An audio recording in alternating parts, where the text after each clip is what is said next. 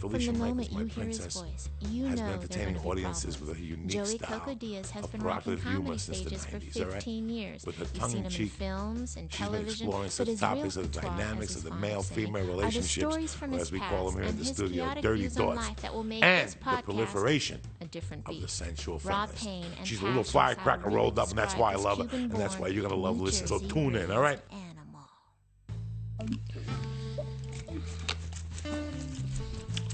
Are you ready? Are you wiping away the candy cane crumbs off of your beautiful black hoodie?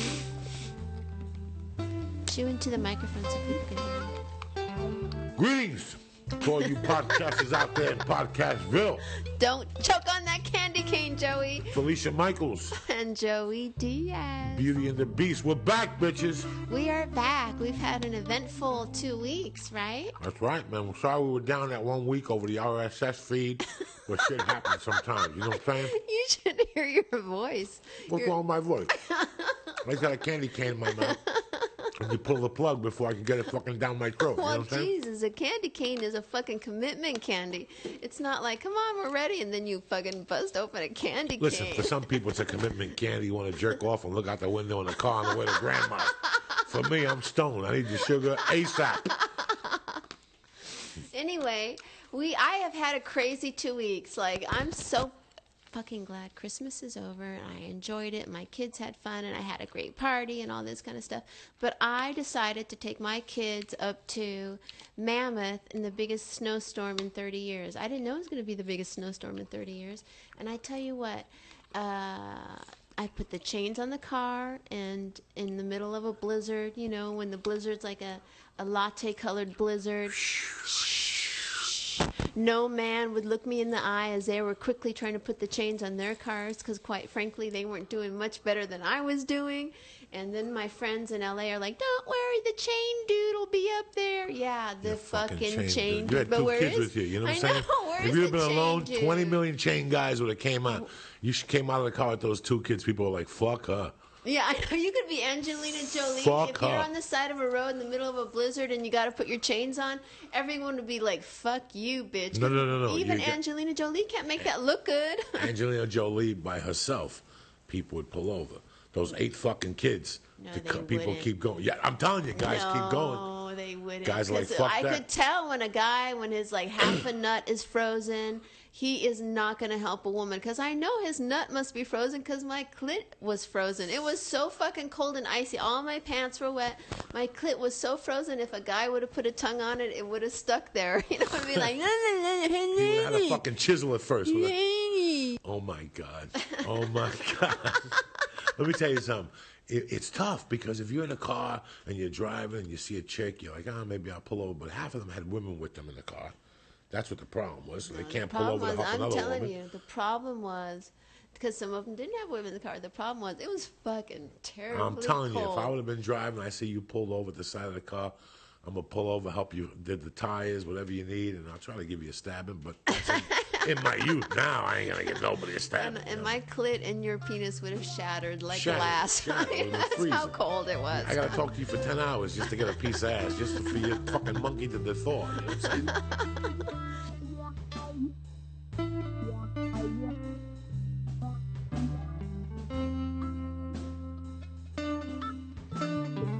I went to my kid's Christmas show last night, and How was that? Yeah, this it was totally fucking cute, and it was a little torture too, because Sure, some of the you're kids sitting are there learning like- instruments, but it's cute, you know what I mean? And For it's about 10 sweet. minutes. Then you got to go out and smoke a cigarette and Yeah. fucking, why didn't I eat that banana nut cake? I knew this was going to be long. Because all those kid events, you Right. got to get stoned.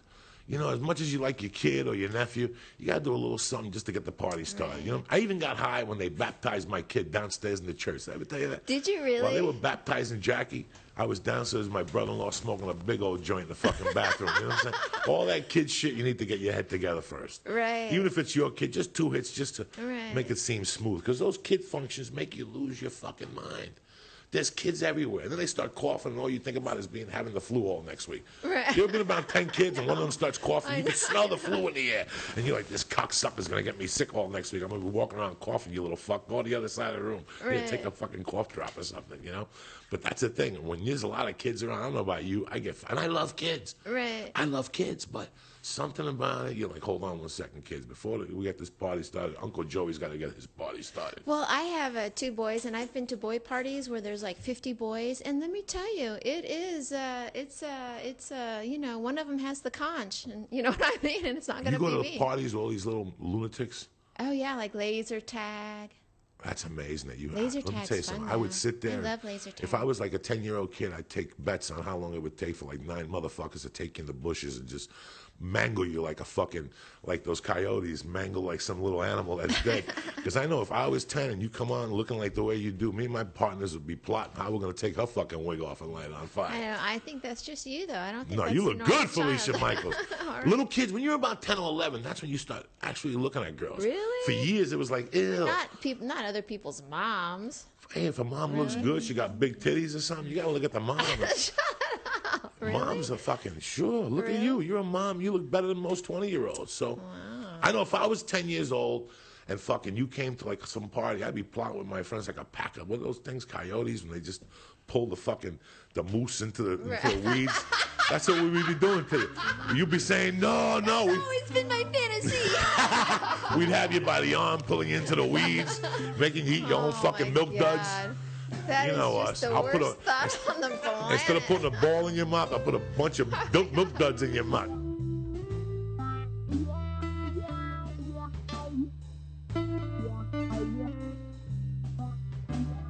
Like I remember when I was like 11 or 12, there was the Mets played on school faculty, like in basketball for a benefit, and there was these girls, and everybody said she was easy, and I'll never forget, there was like 20 guys just grabbing her titties.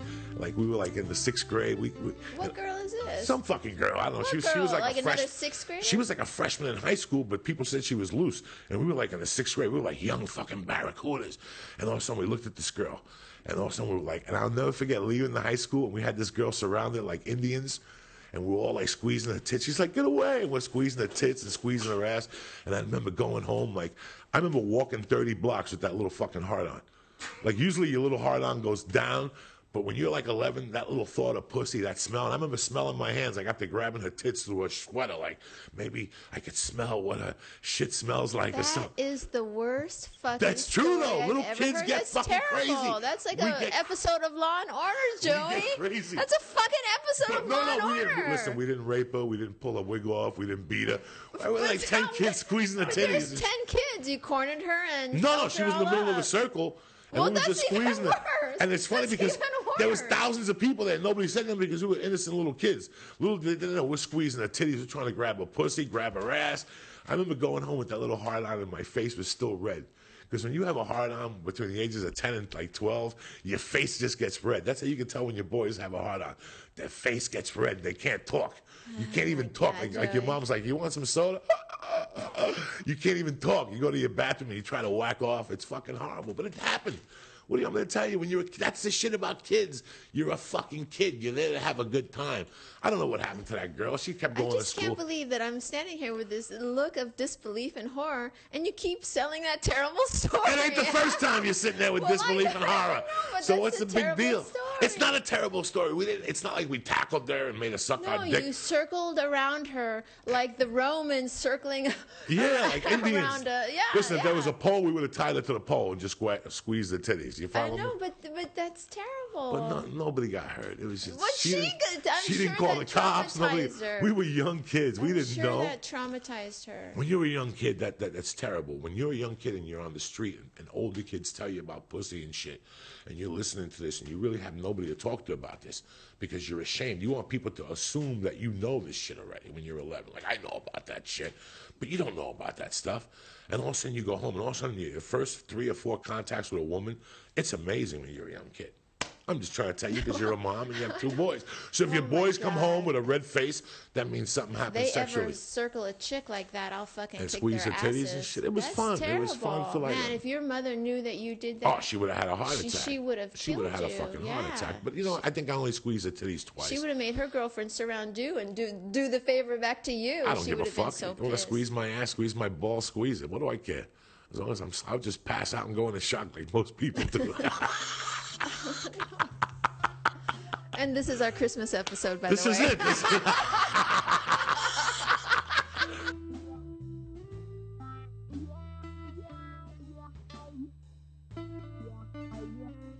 God. I want to give a shout out to our sponsors, AdamandEve.com.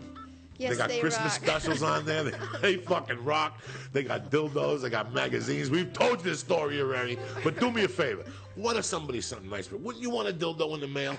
I would love If somebody sent an in the mail. explosive fucking black dildo in the mail, Right. with like season's greetings, that's a fucking Christmas Yeah. present right there. That would freak me the fuck out, but it would be interesting. Yeah, somebody sends you like a dirty movie. That's a Christmas present. I'm sick and tired of people sending you shitty fucking Christmas presents. So I don't want a tie. I don't want a scarf. You know what I'm saying? What would you want? So, what would you want for Christmas? A big bag of weed. Really? Yeah, with like a picture of Santa Claus on it that he got himself at the Yeah. weed store. No, you want something that you can use, Felicia. Right. You know, what could you use? A CD. You know, somebody gives you like something simple. We talked about this last week, making your day. I hate when people make a big deal about a gift. And it's that little gift that people give you that makes your fucking day. Right. You know, a CD. Right. Even somebody who opened it and listened to it already and said, dog, this CD's banging, take this. And you're like, you just got it at Walmart. Take it, dog. Take it Yeah. home and listen to it. We forgot to talk about Skin Industries. Skin a leader Industries, in yes. athletic apparel that's Yes, our also new sponsoring us. sponsor. And on January 4th, we should have our new shirt for you guys, the Beauty and the Exciting, Beast yes. official podcast shirt for you cocksuckers. From Skin Industries. From Skin Industries, Yes, you guys are we're going to very love it. excited about A picture of me and Felicia. Felicia's one tit's falling out of her chest. And I just called Anthony yesterday and told him to put a little fart coming out of your ass, like a Oh, little you bubble. shut up You know with what I'm that. saying? Shut up with Sign. I ain't gonna fart today. I took a Pepto-Bismol before I come I know. to calm the stomach down. You know, we've been together a long time. That's the first time I farted in front of you.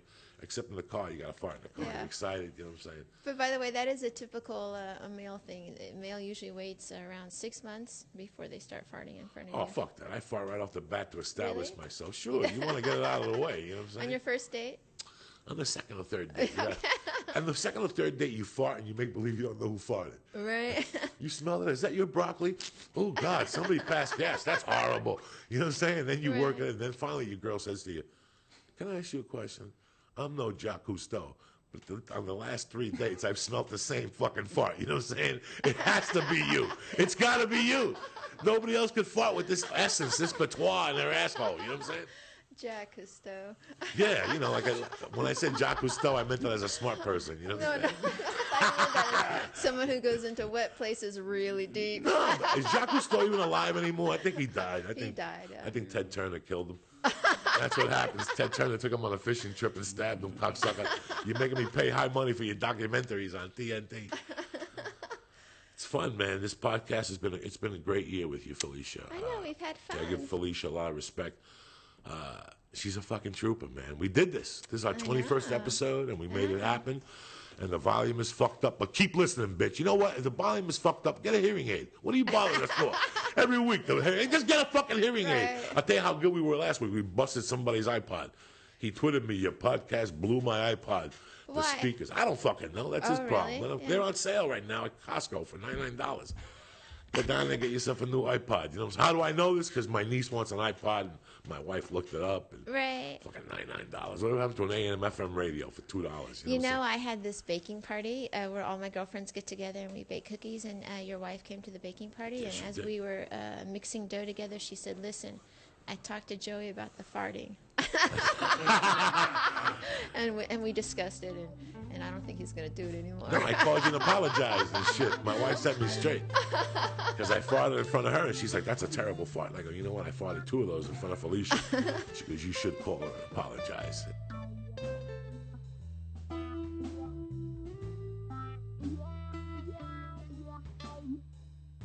Listen, man, I always talk a lot of shit on here, and I always talk about growing up in Jersey and New York, and that was an important time in my life.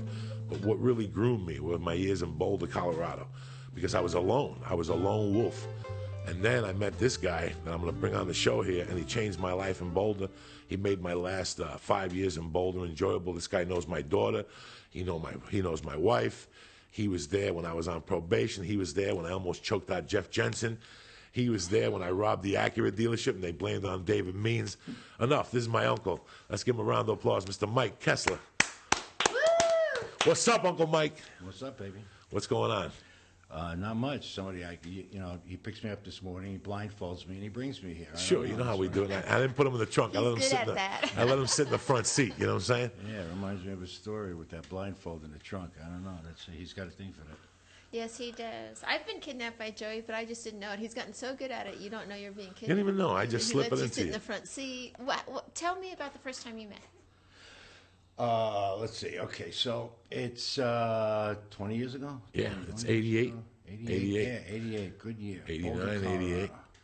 So I had left New York City in a hurry. I left some train wrecks back there, and I get to Boulder, Colorado, and I have absolutely no resume, no idea what to do. But I also had a wife and 2 kids, so I got a job. Well, what do you do when you don't have a resume? You can't do anything. You're full of shit. You either become a politician or a car salesman. So I got a job as a car salesman. I'm standing in Boulder, Colorado, probably one of the most beautiful places on the planet, the whitest town in the entire world, and I'm having a good time because I found something where I could earn a living, and this is a really nice little Nissan store, and you got a lot of free time. One of the things you do with the car sales, I'm standing out in front of the store one day, and there's this kid that was walking back and forth for 3 or 4 days. I think it was like maybe the second time I saw you, and he's walking. Now, nobody walked. Everybody had a car. So he's walking. He walks by, and I'm standing in front of there like Harvey Keitel in front of the Nissan store. And we strike up a conversation, and you could tell from the accent that I wasn't born and raised in Idaho either. And all of a sudden, we just start talking. Where you from? Jersey this. And I said, where you going? He said, I'm going to work. I said, where you coming from? Where do you live? He goes, well, I'm up here at the halfway house. I said, halfway house? What's that, drugs? Or he goes, no, I just got out of prison. I said, hey, what'd you do? He said, attempted murder. I said, oh, only attempted. Okay, well, that's cool, Kidnapping. Kidnapping. And that was it. And then we just became friends, and he's completely insane. And I may have changed his life, but God, did he change mine. We were there for about 5 years, and I watched him, and I also watched the first time he went up and did stand-up in the, what was the name of the place? Club Mix, the Black Club in East Colfax, Colorado. But let me ask you this. So when you said the halfway house, I mean, what were you thinking? Because you start up a conversation, and there's a guy, and he says halfway house. Were you like, oh, interesting? Yeah, oh, yeah. Well, he reminded me of some friends back home, and I was no stranger to people who, made their living without, actually going and having a job. Right. I actually hadn't had a very much of a job before that, so I got a history where I spent a lot of time in order to support my family, and I did things to earn a living that probably nice Jewish boys don't do everywhere. If you go, it's like that. And I started comedy, and it was really weird because I started comedy, and Mike worked at a dealership, and he came out with all the guys. It was like December 18th, and I won the contest, and they made me the house MC at the Boulder Broker. Boulder Broker. And they would always come watch me, blah blah blah. And then I went to New York for a while. I had just gotten divorced. And it was so weird because Mike seen the whole thing. Mike, met my wife, Mike met the baby, and my baby basically grew up at your house. I used to bring her to the house and play with the dog and shit like that. And we used to go shopping at Toys R Us. We used to go shoplifting at Toys R Us. He knows.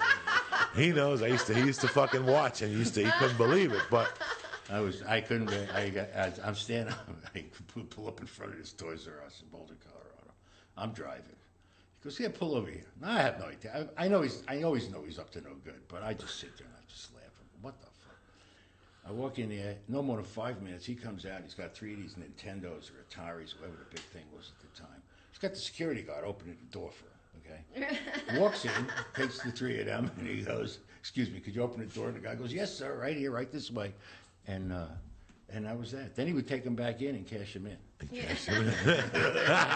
didn't want the Nintendo. And make some fucking dough. But so it was me and Mike are kindred souls because we both like getting down. We both like partying. We both would snort a line of coke from time to time. You know what I'm saying? And it was funny. We were partners in crime. Not in a long time though. He was. Right now I'm into it. Peace, love, and brown rice. He replaced my buddy Loops. He was my go-to guy. It was our little secret. And it was like 8 o'clock. We'd call each other. What are we going to do? Can you get some? I can get some. Let's go for a ride. And there was a few stories in Boulder that we laughed our ass off. One of the best stories ever is one of his daughters, his eldest daughter, was going to the University of Colorado to the film school. So I always wanted to be in the movies, and she was doing this film, you know, and they wrote it, you know, I'm a heavy in the movie. I hit the guy in the head with a bottle, then I throw him in the trunk of a car. It was very similar to the kidnapping experience I had. But it was a long shoot. That's what she based it on. I had never been on a film shoot before. We shot up in Estes Park or something up there in a nice little Lyons, Colorado. Fucking beautiful day. It was a Sunday. And I get there at 12, and it's 8 o'clock at night, and they're not shooting. And I've never been through this before. You know, what the fuck is going on? They say, look, there's a little Toyota truck with a cab on it. Go back there and lay there, you know. So I'm laying in the trunk, and the whole day I'm just talking to women on the set. Hi. I was single at the time. I wasn't really looking. I was going through a divorce. I was confused. And this little older woman gets in the thing with me, kind of cute, hippie. Why older? What did you mean? How old was she? If I was 20, if I was 30, she was 40. Right. You know, a little older. That's it. Right. And how old were you? I was probably 30. Yeah. You know, and I get in the trunk in the back, and she gets back there, and she was like, I'm tired too. And all of a sudden we start playing handsies, and we're hugging. Next thing you know, we're kissing. And next thing you know, I'm feeling her pussy, and we're getting naked in the thing, and it's dark back there. So I flip her over on the belly button, and the thing was she had her pussy pierced, but she had it pierced with like wind chimes. Like there were chains on her fucking clit. I had never seen this before. I think she was a Buddhist. She was a Buddhist or something. She was a hippie chick. What? Like, well, how long were the wind chimes? Like an inch off a little pussy, yeah. Like it looked like a little golden, yeah, they were going ding, ding, ding, ding, ding. String? Yeah, like they were like a string. It was fucking crazy. What? So I don't know what I'm doing. It's dark. And I just put it in there, and she's moaning. I'm just plugging away. And I shoot my load, and I fucking lay down and go to bed. Right. And I go in, I shoot the movie. Nothing was said. And I go home. And the next day, you know, my usual routine, I go to Mike's at like 1 to see what he's doing. And everybody in the house is giving me the fucking silent treatment, like I killed Kennedy.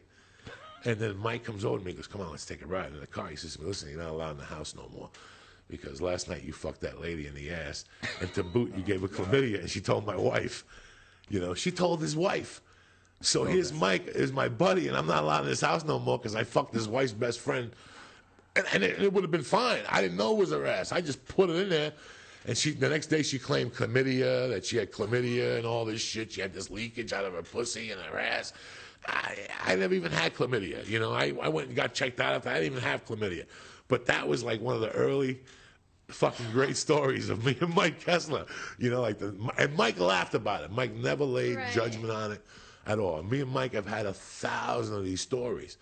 And then in 95... I'm sorry, Jay. I'm still trying to process this story. Anyway, so... You have no idea how much torture I went through. He went through nothing. Then Mike He's got me...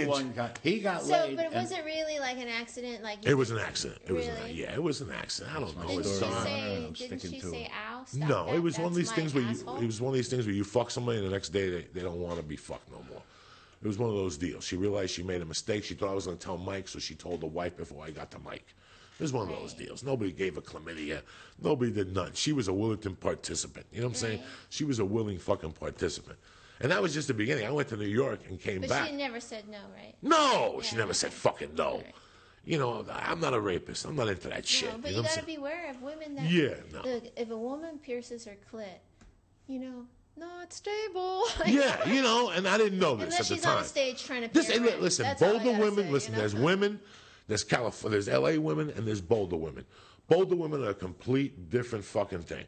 They won't suck your dick, or you can't come in their mouth because it's got iron in your sperm and it hurts the ozone layer. You know what I'm saying? In Boulder, there's always something to do with the ozone. You can't fuck in the ass and come on my chest because it'll put a hole in the ozone layer. That's Boulder. There's 1,000. There's a girl that was in Boulder I dated that was at fucking 12. She looked like Mariah Carey. I went to karate with her. I used to love to fuck her and stuff, but there was one problem. She didn't wear underarm deodorant. It smelled like death when you would hold her. Your arms would smell like death. Either, right? It was like playing basketball in East Orange when you were a kid. And the people would get armpit on your shoulder and you couldn't get it off for fucking 3 days. That's how bad it was. So women in Boulder are a little fucking crazy. You got to remember this stuff.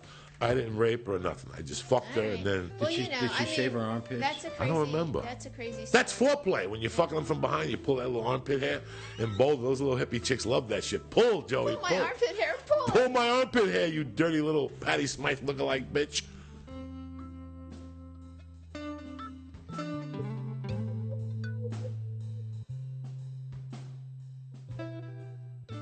Before I met Mike, I sold cars, so we wanted to work together. So he got me a job at an Acura place. You actually had to. I remember all of a sudden you went, I gotta get a job. I gotta get a job. I was in a halfway house. I had to get a fucking job, you know? So I got this job, and like the first 3 days, I sold like 3 cars, and it was great. And then the manager they were so happy. The manager was very white bread. He wanted you to make calls in the morning. And one day, I'll never forget, the guy comes up on me when I'm getting my divorce. It was like the first week, and I'm angry. And he's telling me all this shit. And I look at the guy without saying nothing. And I go, Jeff, what if I put you through that fucking plate glass right now? Do me a favor. Get the fuck away from me. I'll never forget the look on it. I was kind of really crazy then.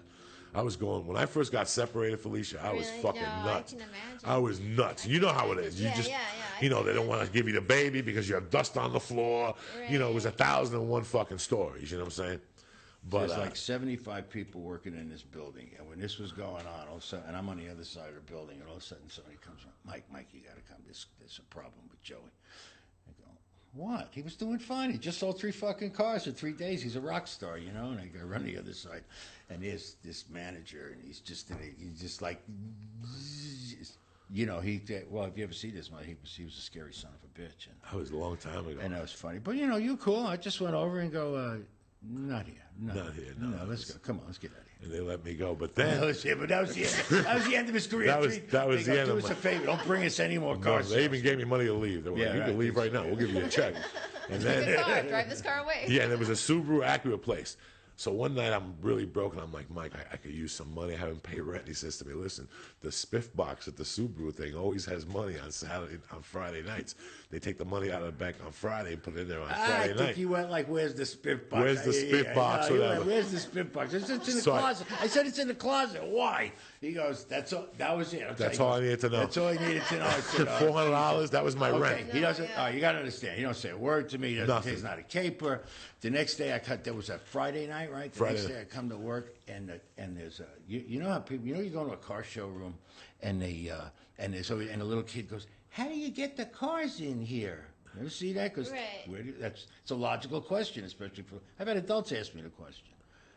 And the way you get them out is there's a big door. You take the big door, and the big door swings open. So we come in there. The big door to the Acura showroom is propped up against the wall. Nobody just.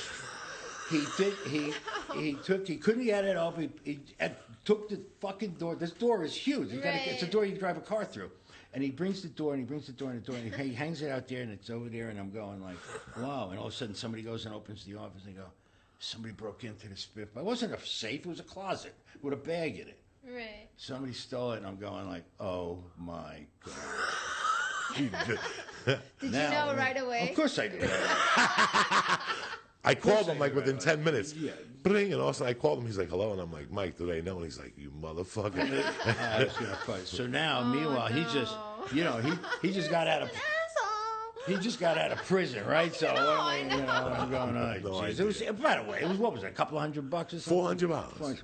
Oh, my God, Joey. I was an open mic comic. I needed money, man. Don't feel big. There's so much money. In those days, money was being thrown around like... But tell them what happened. Who'd they blame it on? Okay, so... They blame it on Dave Means. Dave, my brother, sorry you took the hit, but that's all right. Nothing ever happened. Did he go to jail? No. Oh, actually, he went to jail. He went to jail for something else. No, he was a mess. No, they blamed on him because he was a mess. I think he went to jail. He beat up a cop somewhere. Yeah, he did. He was crazy. I used to buy coke from his mother. You know, when I buy coke from your mother, you got fucking problems.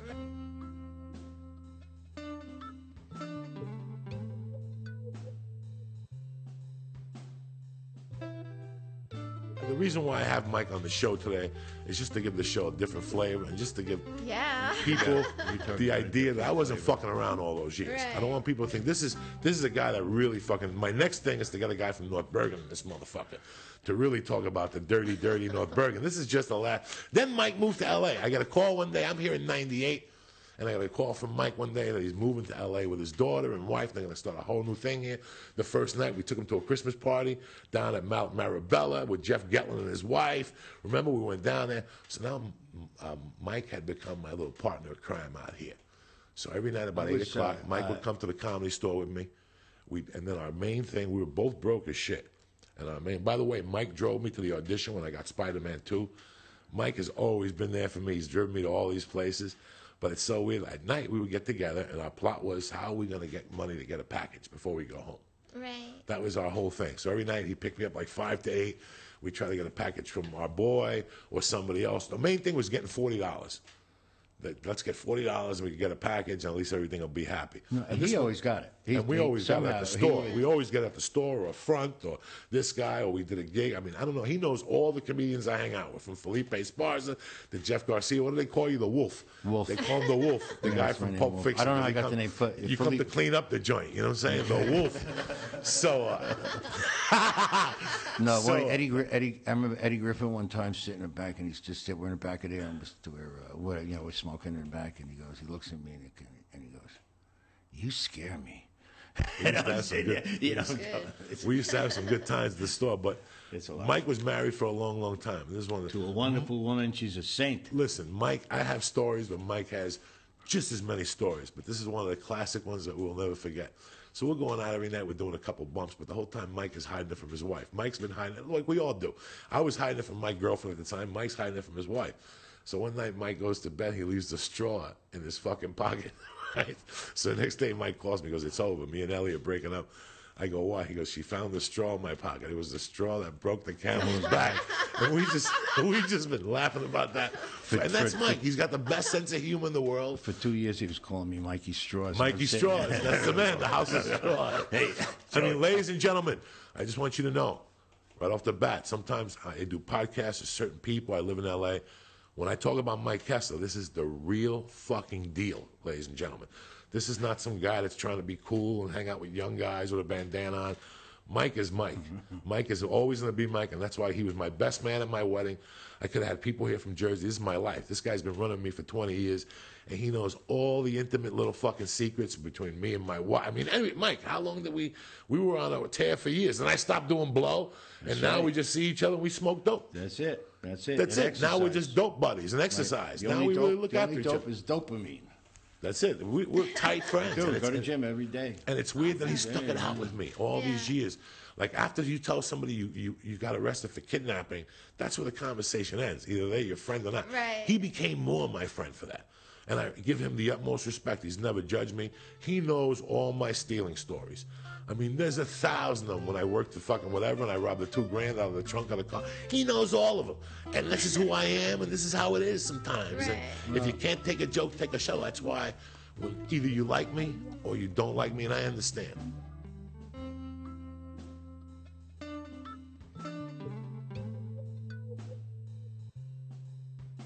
Growing up in Brooklyn, there was always like a junior high school and high school, and there was always one in the neighborhood, well, skanks, skeeves we used to call, that for some reason, and I met two of them, never got to do it, where they would just, guys would line up. I was in a hallway one time. I told you. On 20th That's the way it Avenue is. in Bensonhurst. Bensonhurst, great neighborhood, you know, it's like, Gary Goldberg, Sandy Koufax, and Sammy the Bull Gravano come from the same neighborhood. And I remember this one time, I'm on the stairs, and I'm like maybe 13, 14, and I had never been laid. You know, I didn't even know if I was going to know what to do. But everybody's waiting in line to do this one chick. And after about, I don't know how long it was, and somebody's yelling, "Hurry up, come on!" And there's a bunch of, and I'm going like, this isn't a good idea. This is just, and by the way, it wasn't violent or anything like that. No, it was just. There's always neighborhood freaks. She was volunteering and for all this, and it was like, and I guess she felt the need to do that and be very popular. Of course, there was, you know, she was ostracized at school, and you know, and everybody would, because everybody would tell everybody, and then not only that, you're 13. What do you fucking expect? Then it would be exponential because everybody would lie about it, you know. Right. You know, and then, but yeah, it happened, and it isn't like, and no, I wouldn't have the stomach to participate in that, you know. You know what's crazy? I don't like sharing. You could go to a kid right now. You go to a man and say, "Hey, what's the history of George Washington?" They won't remember. But go to a guy and say, "When was the first time you sucked a tit?" And they'll tell you the chick's name, her social, date of birth, you know, how many teeth she had in her mouth. I still remember in the 2nd grade in New York City, PS 166, that, another bond of mine. Mike knows that neighborhood. Mike's daughter went to PS 166, the younger one, across from the horse stable there on West Side, on West End. Oh, the West Side, yeah. We both went to that school. I still remember my the daughter's playground. raised in West. There was a girl, Debbie Dominguez. She had 20 Puerto Rican brothers that would all kill you. And she would take, remember the small 45s? Yeah. She would take the 45s, put them on her chest, and make her nipple pop out of the hole, and you give her a quarter. In the 2nd grade. I still remember her name. Seeing that little nipple, my face getting all red and shit. Right. And getting all crazy. Sexuality takes different. Sexuality. No, I totally agree with you. I don't have a judgment against that. It's just, you know, when you're that young, you know, when you're that young, and I can't sit here and laugh about it. I mean, I love your stories, and I don't judge you on it because it was a different time and place, and how you guys grew up and what time frame that was. That's not for me to judge, but. It's you know, it's hard to. The girl that we grabbed her titties and shit, I think it sounds a lot worse than what it was. Because if it was that bad, she would have called Diamond. By the way, she grew up to become. Bunch of little kids. She put it out there. Yeah, what does she do now? She put it out there. She's a successful lobbyist in Washington. Yeah, you know. Are you serious? No, I have no idea. Everybody remembers their first hand job. Right. I mean, I know people that are like, you weren't there that night. She gave us all hand jobs. Like, I remember being a kid and going home and like, you should have came back. That chick gave her 6 hand jobs. Are you fucking kidding me? Right. She gave a hand job. There's problems, and there's nothing you can do with kids like that. Because when I grew up, I was friends with these sisters, Tammy and Sarah, and Sarah was that girl. And so I think for me, it's hard to hear those kind of stories because I knew Sarah and I knew why she was behaving like that. And Why was she sad. behaving like that? Because it was something sad at home. Yeah, it was a bad family dynamic, and that was the only way she could get attention. But it affected her later on in life. Sure, you know? everything so that's affects why you when you're a tell kid. Those stories, it's for me, it's hard to hear because I understand your situation. I understand what that stems from, and yeah, it's you know, that's There were 12, 11, some chicks out there playing around. That's all it was. Actually, listen, there's fucking freaks in every neighborhood. And you got to accept that, and you put yourself out there, and stories are going to come. Right. I had a girl marathon woman that sucked 24 fucking dicks one night when I was a sophomore. I wasn't there. That chick had to transfer fucking schools. You know what I'm saying? Nobody tried to rape her. We weren't born with those guys. She was sucking dick. You're going to stand on line. That's how guys are. You know, I don't want some chick sucking my dick after she sucks 20 dicks. You know, and you know. What about if you were number 3 or 4? Maybe. You know what I'm saying? I have to lick my balls. Do something fucking different. You know what I'm saying? You know, self-esteem, man. That's without getting serious, but you know, I'm looking at and I catch these reality shows like Snooki and Jersey something. I can't. Well, there was a Snooki on my block. Snooki was in. She looked just like that, but she didn't do that. Her father would have killed her. But the point is like, you know, attention and the lack of self-esteem. So therefore, you're going to push your tits up. You're going to stay out. You're going to sleep. Well, I think I was robbing people when I was 13. It was lack of self-fucking-esteem. Oh, absolutely. It was lack of self-esteem. Yeah. You never hear a story about there was a guy in my neighborhood that would let you squeeze his dick or squeeze his nipples. If there was, you would have been squeezing his dick. You're a little freak too. If some guy when you were 12, when he was 14, he took out that big black fucking dick and stood there at attention and let you squeeze it, you would have fucking squeezed it too, Felicia. So please, enough. You know what I'm saying? What happens when you're 12 happens. There's never no guys that take their dicks out and chicks touch them because at 12, chicks don't want to touch a dick. They don't want to really touch or grab a dick till about they're 18 unless there's mitigating factors at the house. What's that? Well, no. Dick touching? How old were you when you wanted to grab a fucking dick? How old were you the first time you grabbed the guy's dick? The first time I grabbed the guy's dick. Oh my God! Put it in your hand. I'll tell you what. I'll tell you about the first time I caressed a guy's dick. How old were you? How old were you? Like that. I love women. I love women.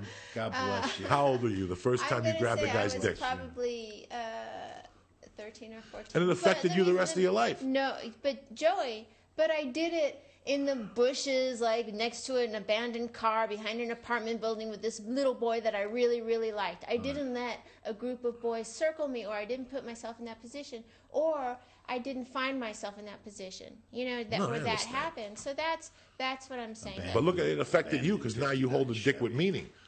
Now it affected me because it didn't affect me. I'm not talking about that affecting. Now you're a good cock holder. When you hold the guy's cock, he says to you, you know what, Felicia?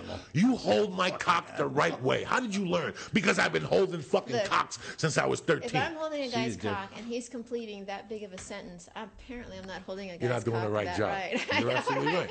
You know what I mean? That's what I'm saying. So, all right. No, we agree to disagree on this. No, this is a great thing today. It's a Christmas. This is a Christmas show. This This is a real fucking Christmas show, all right? Anybody can sing about fucking, Merry Christmas and the 12 days of Christmas. Do me a favor, go fuck yourself. In this podcast, we talk about reality, even on fucking Christmas, all right? We're squeezing chicks' titties. Who needs a mistletoe? You know what I'm but saying? the difference between men and women is grabbing a dick and caressing a dick.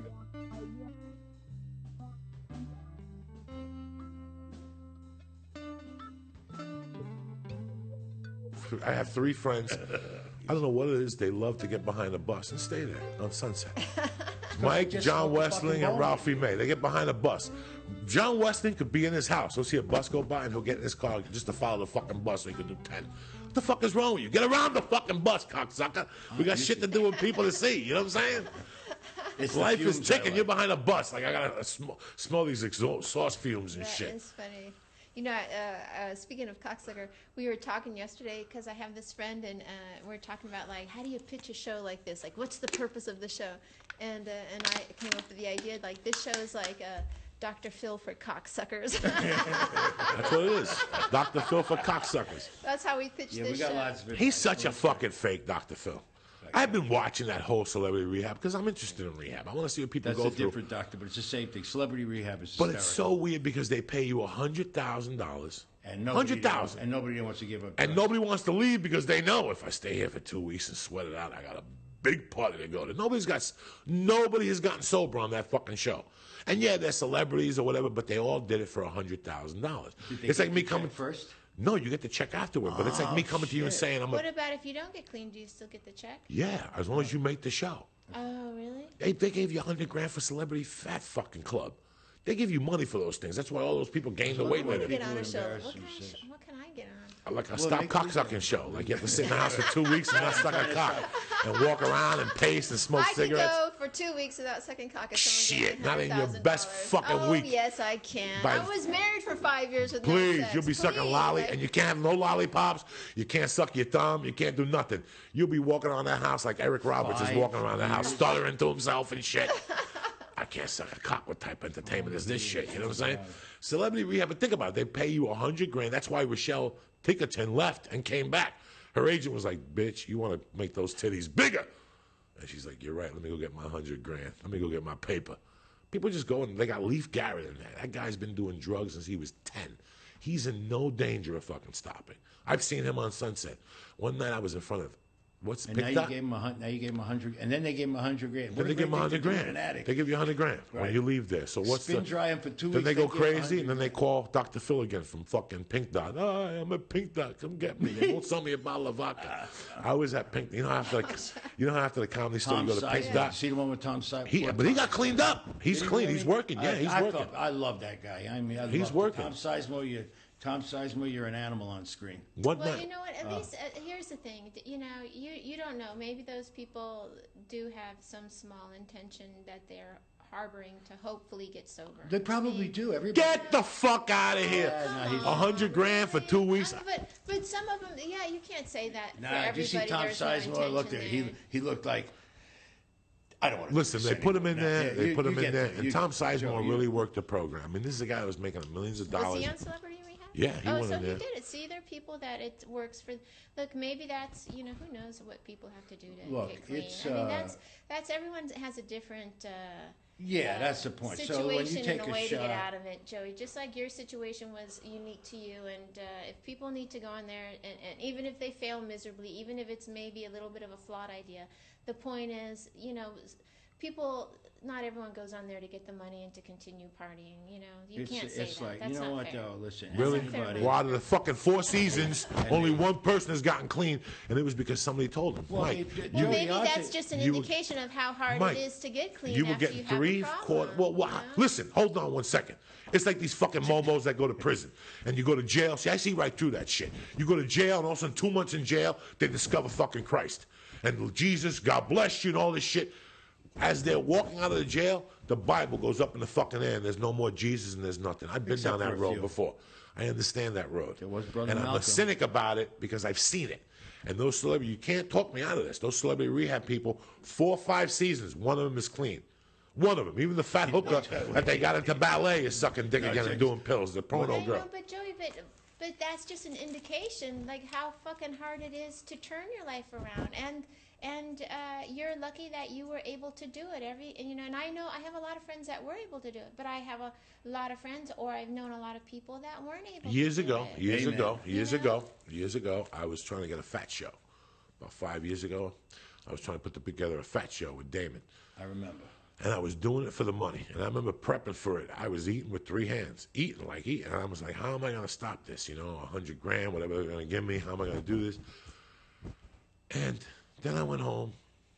And I don't know what happened. I decided, you know what? I need to lose weight. And I went to Weight Watchers and nobody paid me. No, I remember. And I also remember. You understand me? I also remember when I did the coke and shit like that, Jim Kellum wanted to put me into celebrity rehab. I talked to him about it. He called down there. And between me and you, Rogan was going to put together a show like a celebrity rehab with me. And between me and you, I still would have been snorting. Yeah. Because I wasn't ready. When you're ready in your heart, you're ready. 100,000 isn't going to change you. But maybe that's the first. That's the first step that they had to hysterical. make. You know what the kid said the other day? There's a kid on the show right now. There's a kid on the show that looks like Colin Farrell. Very good looking. He's a reality show star. And once Janice Dickinson was on there, Janice, the model, and somebody's mother, and they were arguing. And this is exactly what the kid said. Me and Terry looked at each other, and we started howling. The kid goes, I've been in 8 rehabs. I've never seen anything like this.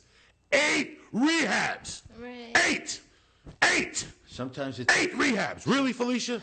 Really, Felicia? 8 fucking rehabs. Joey, Felicia, I went to 1 rehab in 1988. That's because I came back positive 3 times from cocaine, from touching it, and I was clean. I'm sure they were. Here's the thing. I came back positive from touching it, and I was clean. I went to a rehab on the corner of Canyon called like Infinity House.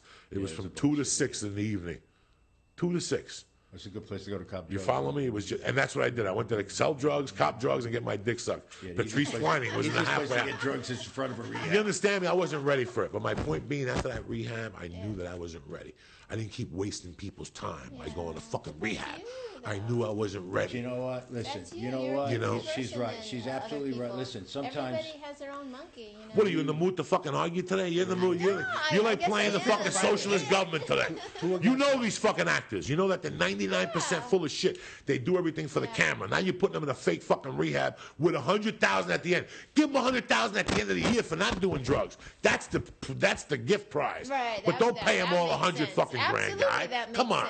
You're not seeing what I'm saying, or I'm not explaining it fucking right. Or that you just First of all, explained it that's right you know then. something. You're also right. Let me tell you something. That rehab, that's not a real rehab. Okay, that's where they go. I don't want to go here. The They real talk rehab, to they you. tell you what the. And they have a camera on for actors, which means an actor is acting. But let me- Which means let an me say actor this is too. acting. What about Robert Downey Jr. that went to a lot of rehabs and But he didn't pulled do it in his front shit of But you know what He cleaned didn't him? do I it on talked to camera. Robert Downey Jr. He just realized it. Yeah. You gotta realize that it's a downhill fucking battle. But that's what I'm saying. I'm doing Maybe this you every gotta- day. What I'm saying is that rehab isn't the answer all the fucking time. People have to realize in their heart before they go to that fucking rehab. 100,000 ain't gonna do nothing. I went to prison, got scared straight, and I did crime 8 years after fucking prison. I decided to stop doing crime on my own. Not because they threatened whatever on me. Listen, I had a baby in the room fucking crying. I had my wife in the other room. I was in a halfway house, and I had a half ounce of coke snorting it. And I didn't care about the baby. I didn't care about going back to jail. When you're doing something, you're doing it, Felicia. You know this better than anybody. You do what the fuck you want to do. Nobody is going to rehab for $100 grand. That ain't going to fucking help nobody. Cut it out, Felicia. Cut it out, cocksucker. Rehab does a lot of good for a lot of people, and yeah, you're right. It makes you meet more fucking connections. You know, most people that go through, certainly people that go through the first time, fail at an incredibly high rate. But every once in a while, somebody makes it, and I cheer for those people. And I'm in your fucking corner. That's what I'm Joey, saying. I don't I'm care if they just go. saying. I'm in your corner. Listen, Joey. I'm just saying you can't. Let's put you in the rehab for 30 days, and if you make it, then you get the But grand prize of you 100,000. can't- I'm just saying you can't. Everyone has a different formula, and if people Everybody are does. trying to, maybe they need to fail foolishly in front of the public because they're public people, and maybe that's what they have to do. Then let them do it. As long I'm not gonna make a judgment on it, and you absolutely see it from a way more realistic point I see it of from view the than other I do. angle. Oh yeah, I see it from the other absolutely. fucking angle. I walk those steps. Absolutely, You yeah. can't judge a man until you walk his fucking steps. There they are. Right. Don't come to me with no fucking story, guy. Don't even think of coming to me with a fucking story. Yeah. Don't even think, because I don't play it. When you come to me in honesty, When you come to me in honesty, I'm going to tell you a very interesting story about stand-up that's going on right now. I got a call yesterday that Carlos Mencia, and we'll talk about this. I don't, it's not for me, but I'll tell you the story. Carlos Mencia, I got a call yesterday. He's quitting stand-up. He wants to quit stand-up, and he's in psychotherapy. He can't believe what happened and everything. Let's go back to 7 years ago at the Laugh Factory on Latino Night. I'll say it on the podcast. I don't like Carlos at all. Not because of the joke thief and whatever. I don't give a fuck about that. Write another joke, bitch. I just don't like him. When I don't like people, I don't like him. I had talked to him. He came up to me one night and was telling me, he goes, what's the problem with Joe Rogan? This is 3 years before the Joe Rogan thing started. I took him outside like a man, talked to him for an hour. And I said to him, bro, you have a show on Comedy Central. You have a forum. Go on that fucking forum and say, I stole jokes 10 years ago. They have nowhere to go. Rogan would have never existed. After the hour of me talking to him, the way I'm talking to you, looking in your eyes, man to man, not with a camera and not being a comic, just being a man, I talked to him. I said, bro, this is what you need to do. Well, what is he? He wants to beat me up, and everybody wants to beat me up. You stole their jokes, dog. At the end of the hour conversation, I said to him, so next time you tape the Comedy Central show, do this. Just go on there with a smile on your face and say, I stole jokes. He looked at me and goes, but I didn't steal jokes. I shook his hand and never talked to Carlos again because he never could come through with it. So now they're like, he's in psychotherapy, he's all this shit. I don't give a Frenchman's fuck. Fuck him. Stab yourself in the face if you're unhappy. I came to you like a man and told you what to do 10 years ago. You know, just put it out there because then they got nowhere to go. Where did you hear this, that he's quitting stand-up? A friend of mine told me, you know. You I think it don't matter. He's going to quit for 3 years and he could still get an HBO special like they give all these old fucks on HBO that aren't funny. They give him an HBO special. Carlos ain't going nowhere, and I wish him all luck in the world. Believe it or not, whether he steals or not, he's a very funny comic, and he's a tremendous performer. Tremendous. I opened for Carlos in '94, and he was getting $5,000 a fucking night. Tremendous performer, whether he stole jokes or not. The point of the story is, I knew what direction this is going to go. Now, if he would have said that night Joe Rogan went on the stage at the cameras, all he would have had to say to Rogan is, I said it on my show. Where's your show, bitch? And Rogan would have looked bad. Rogan would have looked like he was jealous. It would have looked bad. All from him just saying the truth. But now he lives with this pain in his heart because the comics turned their backs on him. Go fuck your mother up the ass. That's what you get for not putting it out there. Don't come to me with some bullshit story. I told you the story 10 years ago to do this. That's it. I know the walk, Felicia. I've been there. I know the walk. I know the words people say. You don't have to say much. It's your actions, dog. You want to get clean and sober, you get clean and sober. Don't show up with an AA book at a bar, let people know you're clean. That's bullshit. That don't work for me. That don't work for me. You got to be honest with your sobriety or anything else in life. I sit here every week with you and tell you about criminal stories I did and drugs I did. I don't give a fuck. I did them. I'm responsible. Not because my mommy didn't talk to me when I was 3. Mommy wasn't there when I was 30, snorting coke in a room, kidnapping somebody. Was mommy there? So what are you talking about? The fuck are you coming to me with this shit? You know what you did. Let's clean it up and let's make it better. If you can't do that, we have nothing to talk about, Felicia. Not you and me, but no, I know as a human being, we have nothing to talk about. What are you talking about? Pain. We all have pain. We all have suffering.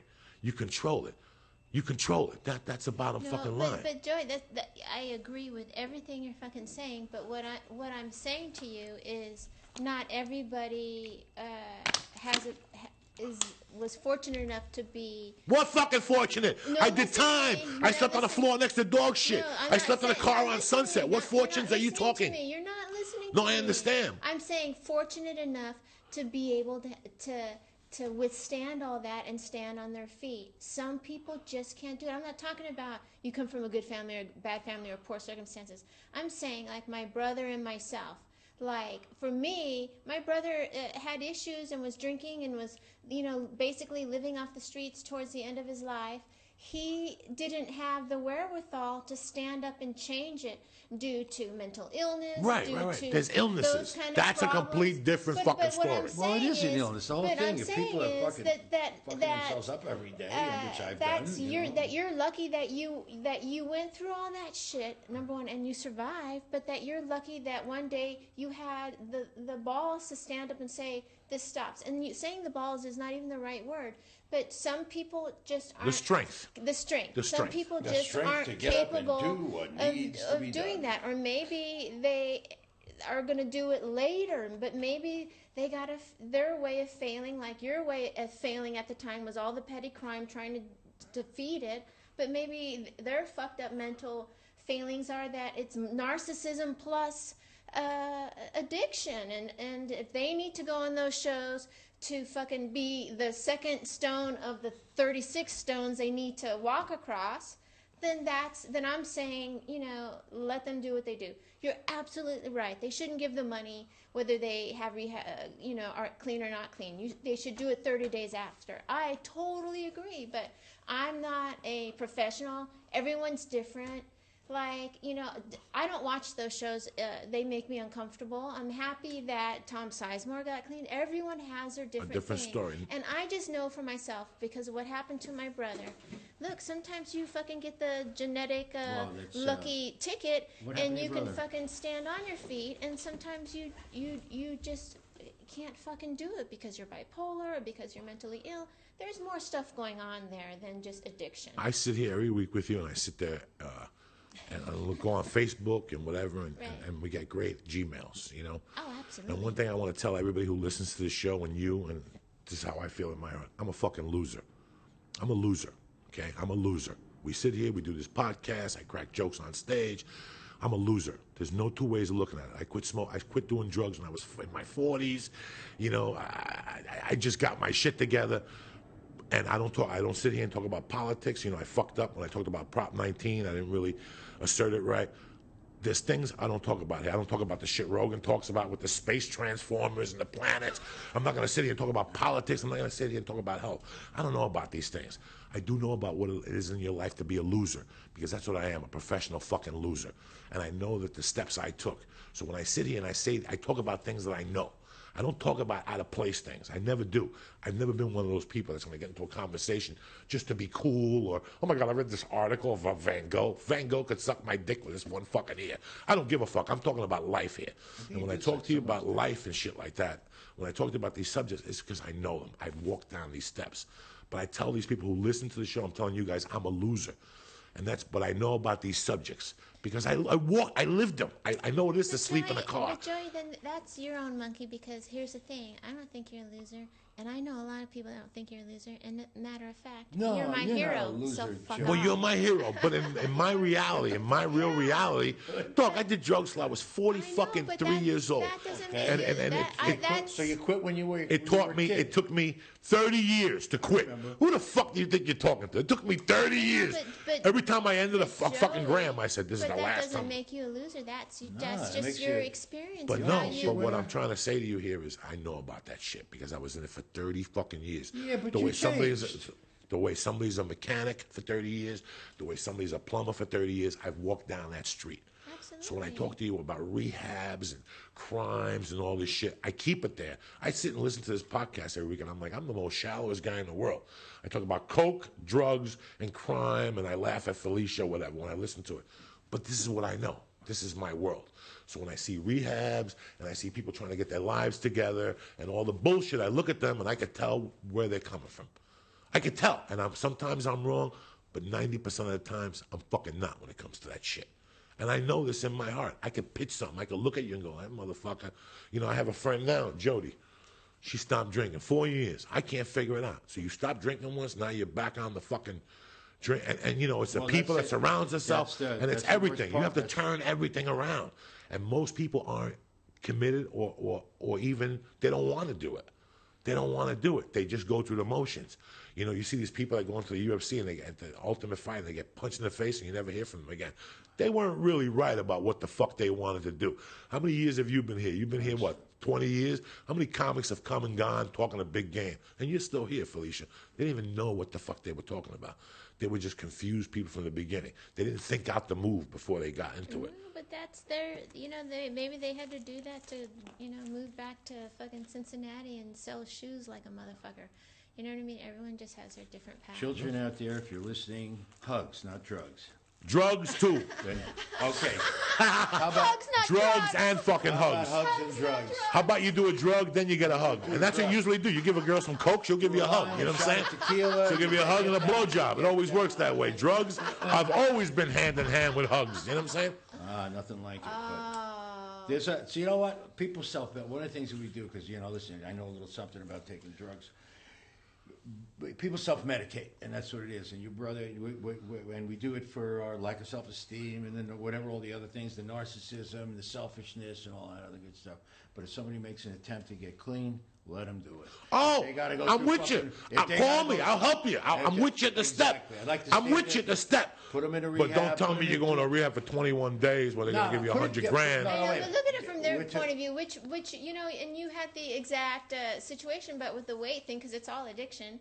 But when they said that the what was the show that they wanted you to be a part of? Celebrity Rehab. Celebrity Rehab to lose weight. No, the other one, the Fat Show. Yeah, the Fat Show. Fat Show. I remember. But in a way, weren't you like, then I would get money and this and that? Didn't you entertain that? No, let me tell you what. I entertained it, but I knew I was bullshitting myself. Right. I was doing it for money, Felicia. I was there when it happened. Of course they're doing it for money. And at the time it happened, I remember he came to me, just looked at me, and he goes, we don't get, listen, most of our conversations are like this. Cocksucker, fuck you, get out of here, make a left turn, make a right turn. But this, every once in a while, and he goes, Uncle Mike, they're offering me some money to do this Fat Show, he said, and then I thought to myself, did I work this hard all these years in this town to try to become, stand up and get some fame, get some recognition, and is this where I'm going to end up on this pathetic fucking piece of shit? And I knew that was the coolest thing he ever did. He needed the money. Let me tell you something. We always need money. Always need money. We always need fucking money. He turned the money down because he didn't want to make a fool of himself. I was right there with Rogan. I was on the phone with the company. I had just come back. I know, but that's what I love about you, Joey, and that's why you're not a loser.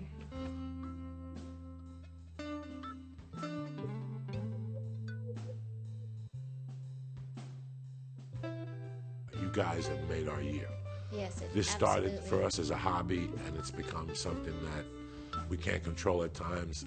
I'm getting emotional. I love your emails. I'm getting stronger off your emails, guys. We got some really... Did you see the one about the fucking guy that got robbed by the stripper last weekend? Oh shit! When I told you that they're fucking pickpockets and shit, and no, strippers are all nice women. Fuck you! They're fucking creepy cocksuckers. They rob you. There's 3 other... Nice girls working their way. I'm teasing. Nice girls working their way through college. I told you right away. I know. And did you see what happened? They went to the security cameras and found the chicks taking the money out of his wallet, and they fired the bitch right down the spot. Yeah, but here's the thing. I don't care. I would have been me. I would have robbed bad everything. If you go to a strip club and you have money where a chick can get to it, number one, put your dick away. Or number one, put your fucking money away. I've lived off of people slipping. Job? You follow me? I'm not there to criticize. I can't criticize that stripper. You left your wallet out with your tongue sticking out of your hand. You're not going to cry for the old woman that got in the back of a fucking truck for you and you fucked her up the ass, but you're going to cry for some guy that got lifted $400. No, I would have lifted his fucking wallet. He had it out. Why would you go to a strip club with your wallet anyway? You got to go in there prepared. You got to put a 20 in this pocket. You got to be prepared. You don't go with all your money in one pocket. You got a 20 in your back pocket, a couple singles in this pocket, so they can't really rob you. You look. If anything, you're robbing the fucking stripper. You know how many strippers I fucking robbed in my day, taking a 50 out of their stocking? I don't give a fuck.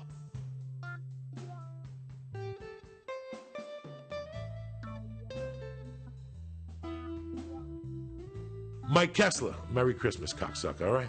Merry Christmas. Thank you for coming on the show and sharing a little bit about Mr. Diaz, the one and only. I want to give a shout out to all the Twitterers, to Ali and Mr. Big and just Scott and Scoteros and everybody who sends the great Twitters and Facebooks. I love you guys with all my heart, man. You've kept me going this year with all the great things you said, and me and Felicia will see you in January 2011. Have a great time, but be safe. And stay black, bitches.